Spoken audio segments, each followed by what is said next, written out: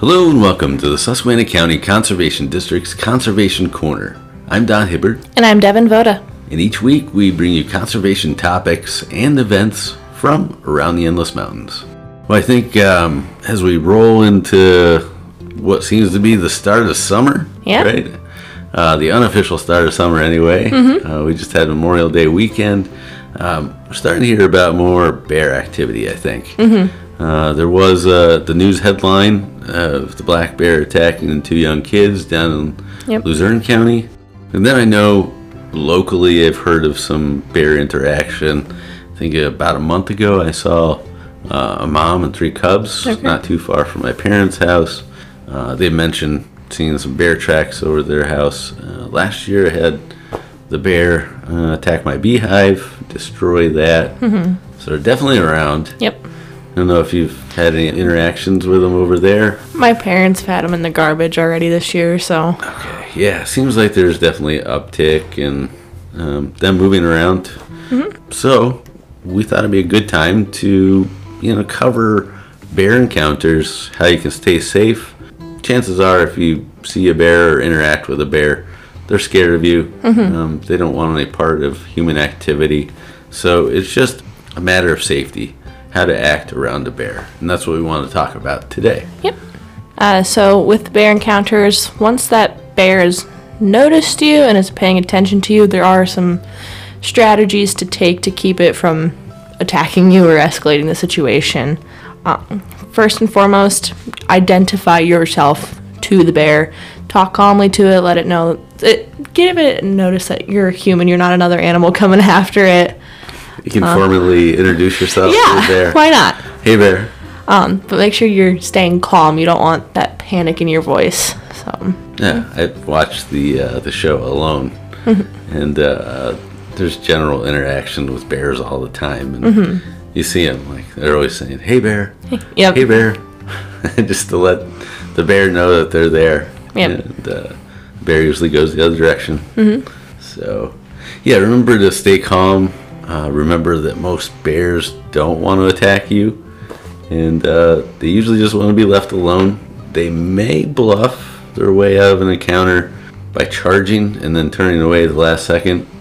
Bears, they also may react defensively by doing things such as wolfing or yawning, salivating.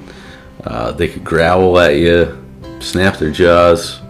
You may even notice their ears being laid back against their heads. So continue to talk to the bear in the low tone, a calm tone, and that'll help you stay calmer and it won't be threatening to the bear. If you run into a bear and you happen to have small children with you while you're out in the woods or wherever you are and you see a bear, pick the small children up. Helps keep them calm, keep you maybe more calm so you know where your children are at.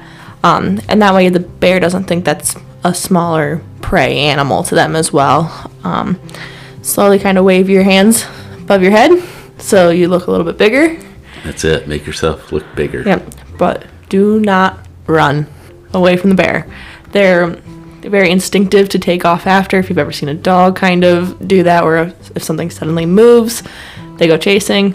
Bear the same way. So, and no loud noises or screams. So try and keep your kids calm if you have them with you. Don't let them kind of scream at the bear. If they're going to talk to the bear, maybe have them, "Hey, bear," just like you would.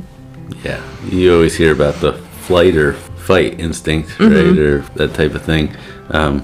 Don't flight. Yes. Yeah, but you don't have to fight either. Right. Just make yourself look bigger. And talk to the bear. Yeah, so also remember if you're hiking out in groups, that type of thing. Groups are generally noisier and smellier than a single person, just makes sense. So bears don't often interact with groups of people like they would with like a single person or 2 people walking along. So better in numbers, right? Once again, just reiterating, make yourself look as big as you possibly can, waving your hands, maybe even move into a little bit higher ground, stepping on a tree stump nearby or a bigger rock. Just make yourself look bigger than the bear. So yeah, if you're camping, this one's especially pertinent to camping. So keep your access to food away from the bear. A lot of times you'll see, at least on that show, right, Alone, They actually tie the food up in a tree quite a ways up. So it's just remembering garbage day and not putting out a lot of old smelly garbage in your dumpster or whatever, because bears will rip the dumpster right open. Absolutely. Kind of going along with that, if you have a backpack with you, don't drop it. You can kind of use that as protection if need be. Put something between you and the bear, maybe even, if necessary, throw it at the bear, who knows. But especially if you have food in it, you definitely don't want to be dropping that and letting the bear kind of get that sniff of food in it as well. If the bear's just standing there, what's the best thing to do as far as movement, do you think? You definitely don't want to be quick. Don't be quick, right? Yep. We already talked about running away. Don't do that. Yep. So that means you should probably move away slowly if you're going to move away. Yep. And they recommend moving sideways too. So this allows you to keep an eye on the bear and avoid tripping as well. So moving sideways, it also appears non-threatening to bears. So. Okay. Also, if you do kind of start to wander away and the bear follows, you need to stop and hold your ground to let the bear know you're not gonna take his stuff, maybe. Bears can actually run as fast as a racehorse, both uphill and downhill. Get out. That is extremely fast. I don't even know how fast racehorses run, but pretty fast. Yeah. Faster than us. Yep. Remember not to climb a tree. I think that's another one of our instincts, right? Like looking to get away from bears. Both grizzlies and black bears can climb trees. Of course, we don't have grizzlies around here. We do have black bears, and they can climb. If you do happen to see a bear maybe before it sees you, just try and avoid the area. Maybe take a detour, take a wider swing around. Just try to avoid coming in contact with that bear as much as possible. Wait until the bear, if you have to, let the bear move, and then keep going. So this is probably a common sense one at this point, but I'll just mention it. If you see a bear, definitely take notice of your surroundings, because a lot of people know that they're really defensive, at least mothers are, if there's cubs around. So you don't want to be between a cub or cubs and the mother. Especially this time of year. Yeah, don't approach the cubs. Chances are so much greater that you'll have an attack. She'll perceive you as danger or a threat. So stay away from that interaction at all. Kind of moving along into just bear attacks in general.